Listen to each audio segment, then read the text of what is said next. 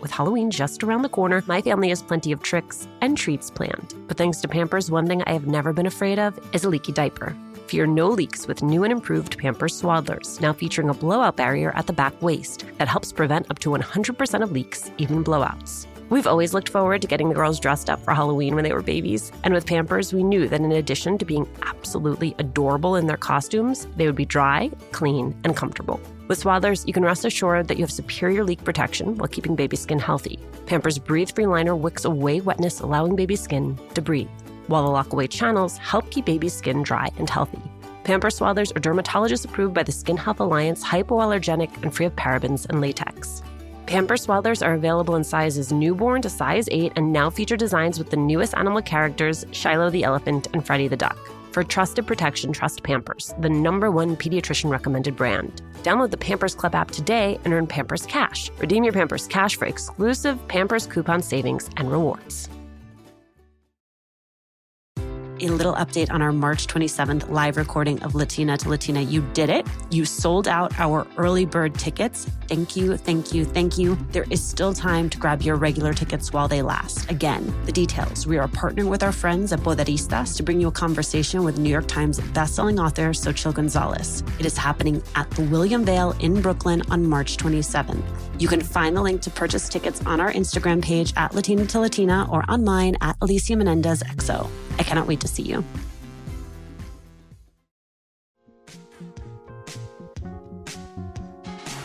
There's a saying that goes, you can't be what you can't see. It can kind of shake you when you live in a world where you just do not see yourself.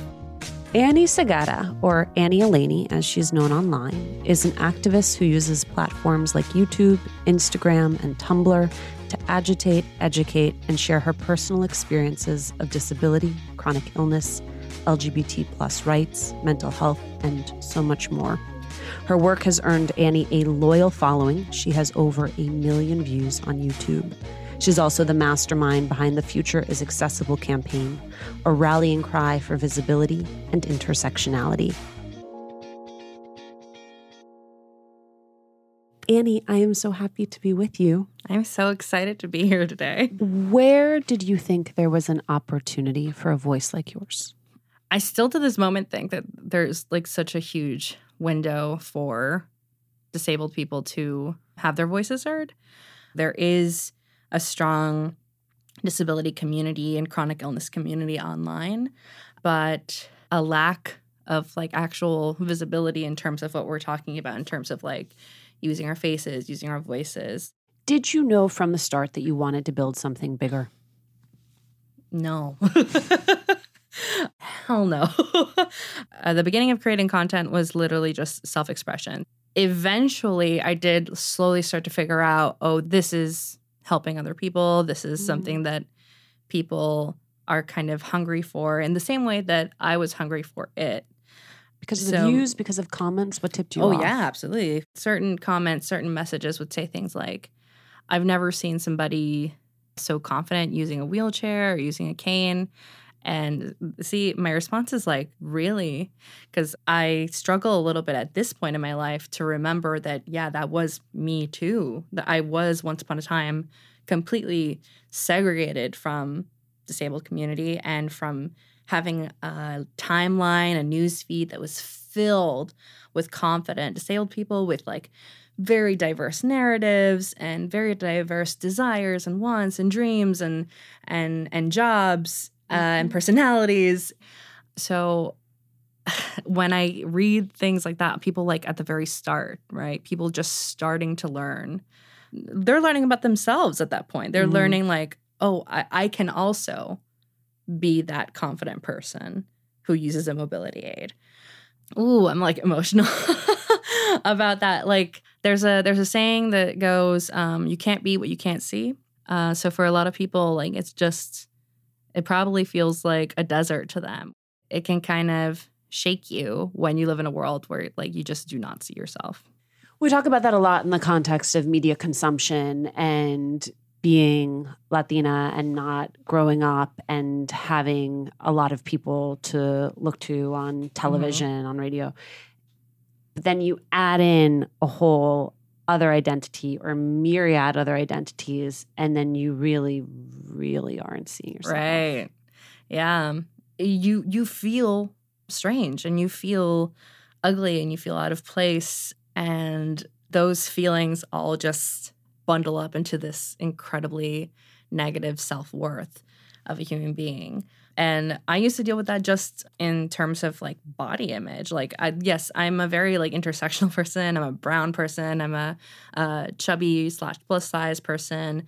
Now I use mobility aids. So like aesthetically, something that I don't get to see a lot of in media, adding like being LGBT on there as well. Like there was really nobody to be like, hey, you can be all these things and be accepted and be cool or desired, or be loved and loved. desired. Like, so I wanted, and I still do, I want to create something, a narrative, including queer disabled people of color, because as bizarre as that sounds to people who are not in the community or very segregated from the community, that is my life and that is my circle of friends.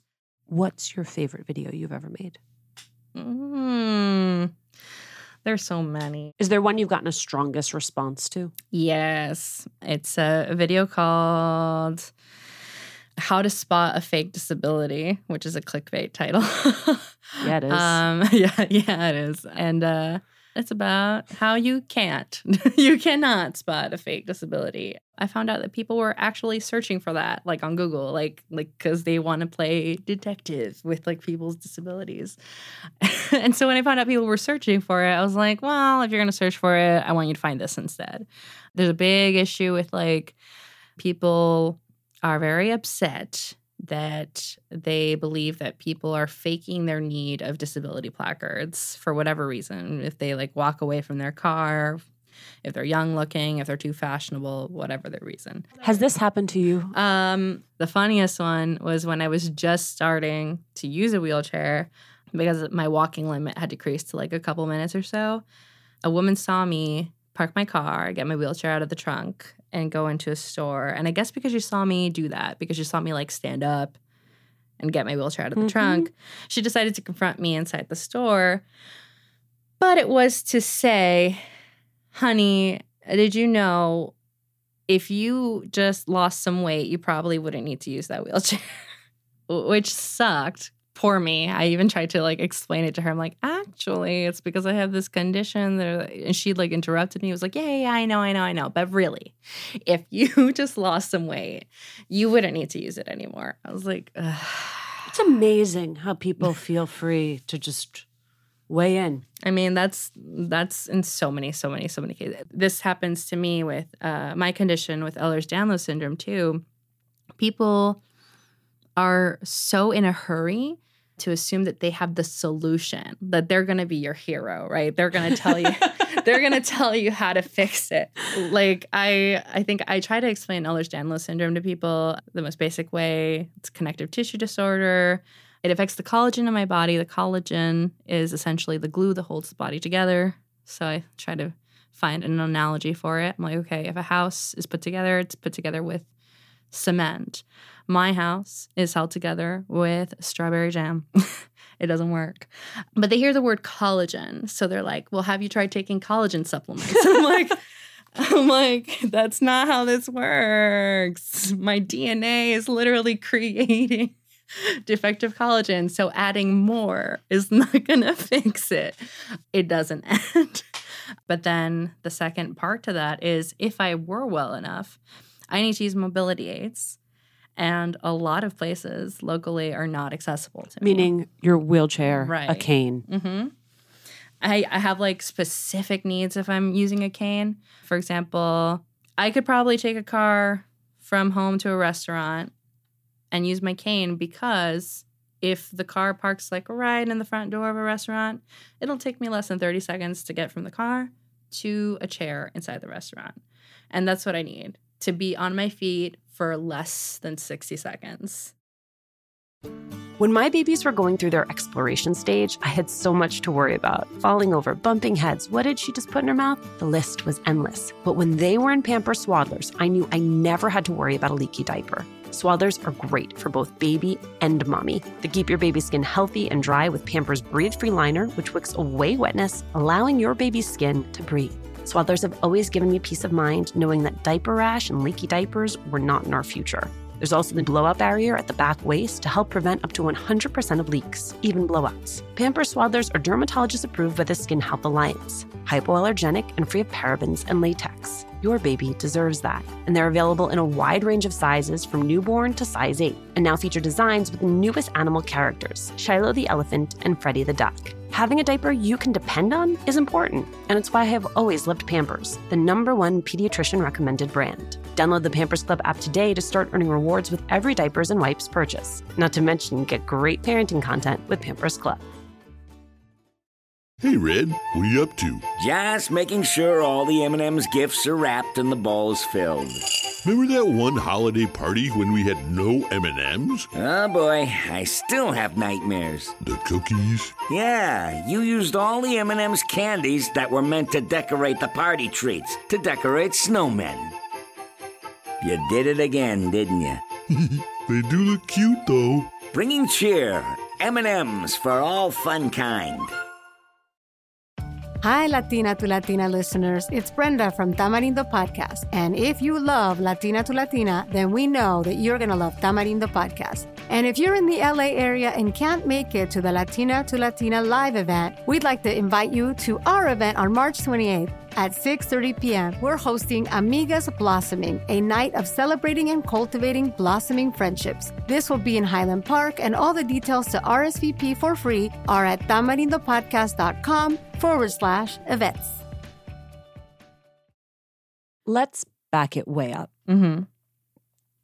What was your experience of seeking out your diagnosis?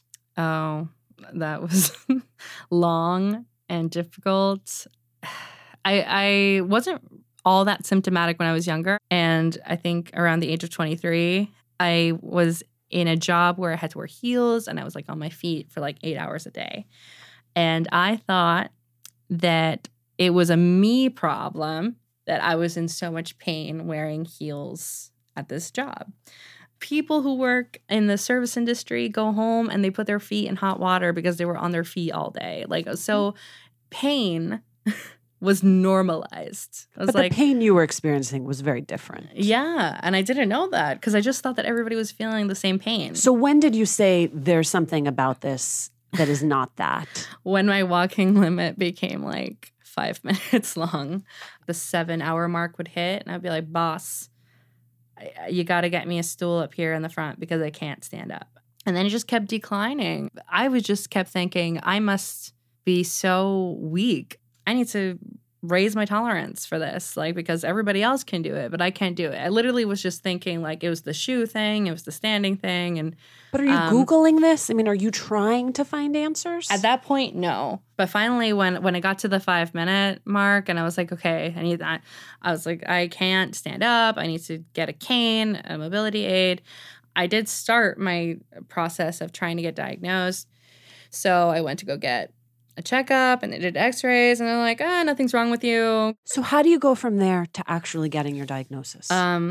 Through internet research. I brought to the table, I'm like, I would like to be tested for Ehlers-Danlos syndrome because I've been researching it because doctors over and over and over for 3 years, they would say things like, yeah, there's nothing wrong with you. It's all in your head. Like, or maybe you have some trauma. Maybe it's conversion disorder. Like, they would like literally call me crazy. So I talked to a neurosurgeon who like injected me with steroids in the back to try to like decrease the pain. But I was undiagnosed Ehlers-Danlos syndrome with a collagen defect. And steroids messes up collagen. So collagen that already wasn't working, they poked holes in it. So I couldn't get out of bed for like 10 days. Like I was stuck in a horizontal position because I didn't have enough strength to sit up on my own. And when I told the doctor that, he laughed and said, what you're describing is not possible. Then he looks at these scans of like my pelvic because he thinks that the pain in my back is coming from my pelvic. And he sees essentially that I'm walking around on dislocated hips. And he's like, what the heck? This does not make sense. How could you possibly be walking on dislocated hips? And I said, okay, well, sir, what you are looking at is actually a symptom of what I'm telling you I think I have and would like to be tested for. So when does someone finally say, okay, yes, you are correct. Your internet sleuthing is correct? Not this guy. But it did happen in this office when he kept gaslighting me and dismissing me and telling me that what I was saying was not possible, etc. He then suggests instead that he wants to do another operation where he would fuse my hip bones together. And I started freaking out crying because this person was willing to risk me being horizontal in bed for the rest of my life rather than actually listen to me. And when I started to cry, thankfully, another doctor walked into the office to like hand him something. And she sees me crying and asks him, why is this young lady crying in here? Because I threw a fit. I like hit his desk. Like I was just full meltdown mode. And he like throws his arms up in the air and he goes, she thinks she has Ehlers-Danlos syndrome. Like if I'm just the most ridiculous human being on the planet. She confesses to she's never heard of it before and looks it up on her phone and looks up at my dislocated hips on the screen and says to him, she could have this. Why are you being like this? And I don't know who she was or what kind of power she had over the situation, but his response to her was kind of an eye roll. And he said, fine, I'll send her to a geneticist, which is what I'd been asking for at least a year. At the geneticist, it was as simple as she gave me a blood test. And there it was on paper that my blood type was for classical Ehlers-Danlos syndrome. It was right there in the blood test. When you've pursued a diagnosis for 3 years, what did it feel like to finally have someone affirm that it was Ehlers-Danlos? I feel like, if I'm honest, I was too exhausted to feel anything. Mm-hmm. To this day, there's diagnoses I'm still trying to get because like Ehlers-Danlos syndrome is just the umbrella of a bunch of other stuff that's going on in my body. Many of your symptoms are invisible to others. How does that change your relationship with people in your life? I can only speak for myself. People cannot tell what I'm experiencing when I'm experiencing it. Something as simple as like putting a glass of water under the sink to like fill it with water. I'm experiencing pain in my hand from just trying to grip it. But from the outside, it just looks like I'm trying to fill a cup. People cannot see when I'm standing up. The longer I'm standing up, the more pain that I'm in because it's not really going to show on my face. At this point, I'm so accustomed to pain that like it's just not going to read. You know how to cover. Yeah. And there's a bunch of like discrete things that I'll do. Like I do a lot of like weight shifting from leg to leg, or if there's like a chair or an ottoman, I'll like rest my knee on it. There's a lot of things that people see as rude. But when I'm doing it to relieve pain. How has your family responded to your diagnosis? A lot. So I have a huge family, yes. Latino family. You're one of 12 kids? Right? Yeah, because I have a lot of half siblings and step siblings. Primarily, I'm the oldest of 3. I have a bunch of aunts and uncles, and a lot of them were concerned. And I have family who they see potential symptoms in their kids, and they're a little freaked out about that because, you know, ableism and thinking that disability means the end of their life and the end of their potential. And in Latino families, I've come to realize that, you know, their economic potential is extremely important, and disability kind of like is very hindering to that fantasy of economic success. You started the hashtag, the future is accessible. What does an accessible future really mean? Oh. The future is accessible to me. It came out of the lack of accessibility and the lack of disability visibility of the first Women's March.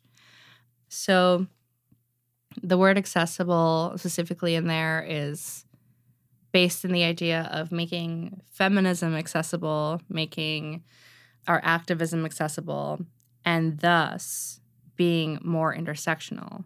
Because if we don't consider accessibility in these spaces, then you're not including disability within your activism. But an accessible future overall, outside of the very like specific messaging of it, it's gonna be so many different things, because what's accessible for one person is not necessarily accessible for another. There's a great example online somewhere about someone might need captions because they are deaf, but then someone who is dyslexic does not really have full use of visual captions, but needs other forms of being able to access the same information. So an accessible future is going to take a lot of consideration and a lot of awareness and a lot of education. What is your advice for other Latinas who want to use YouTube and Instagram as platforms for activism? My advice is do it. Do it even if you're nervous. Do it even if you're scared. Do it even if you think you don't deserve to take up space. Like, these are all the more reasons to do it, to take up space and to reaffirm yourself, reassure yourself that you are allowed to take up space, that you do deserve to take up space, not just in existence in the planet, but on social media platforms, because our presence is so important to ourselves and to other people, because without it, people feel so alone. And I'm trying to like put it into words of like how, as much as I feel like putting ourselves out there benefits other people by being representation, by being visible, and by quote unquote normalizing our identities, our bodies, and our experiences, we can kind of hit the rewind button to talk about the cathartic experience of expressing yourself in that way, because that builds you up, that allows you to learn about yourself. And the more we learn about ourselves and the more we kind of introspect and self-discover, the better people we can be. And it all just kind of spirals into itself. Like, you are going to continue to improve yourself and bring good things to yourself. And by doing that, you're going to bring good things to other people. Annie, thank you so much. Thank you so much. Thanks, as always, for joining us. Latina to Latina is executive produced and owned by Juleka Lentigua Williams and me. Maria Muriel is our producer. Carolina Rodriguez is our sound engineer. Emma Forbes is our assistant producer. We love hearing from you, so email us at hola@latinatolatina.com. And remember to subscribe or follow us on Radio Public, Apple Podcasts, Google Podcasts, Pandora, Spotify, or wherever you're listening. And please leave a review. It's one of the quickest ways to help us grow as a community.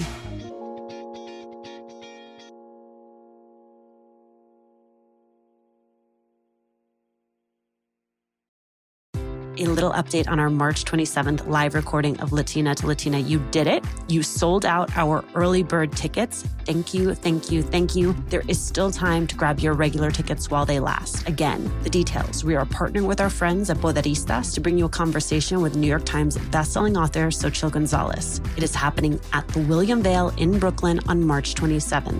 You can find the link to purchase tickets on our Instagram page at Latina to Latina or on mine at Alicia Menendez XO. I cannot wait to see you.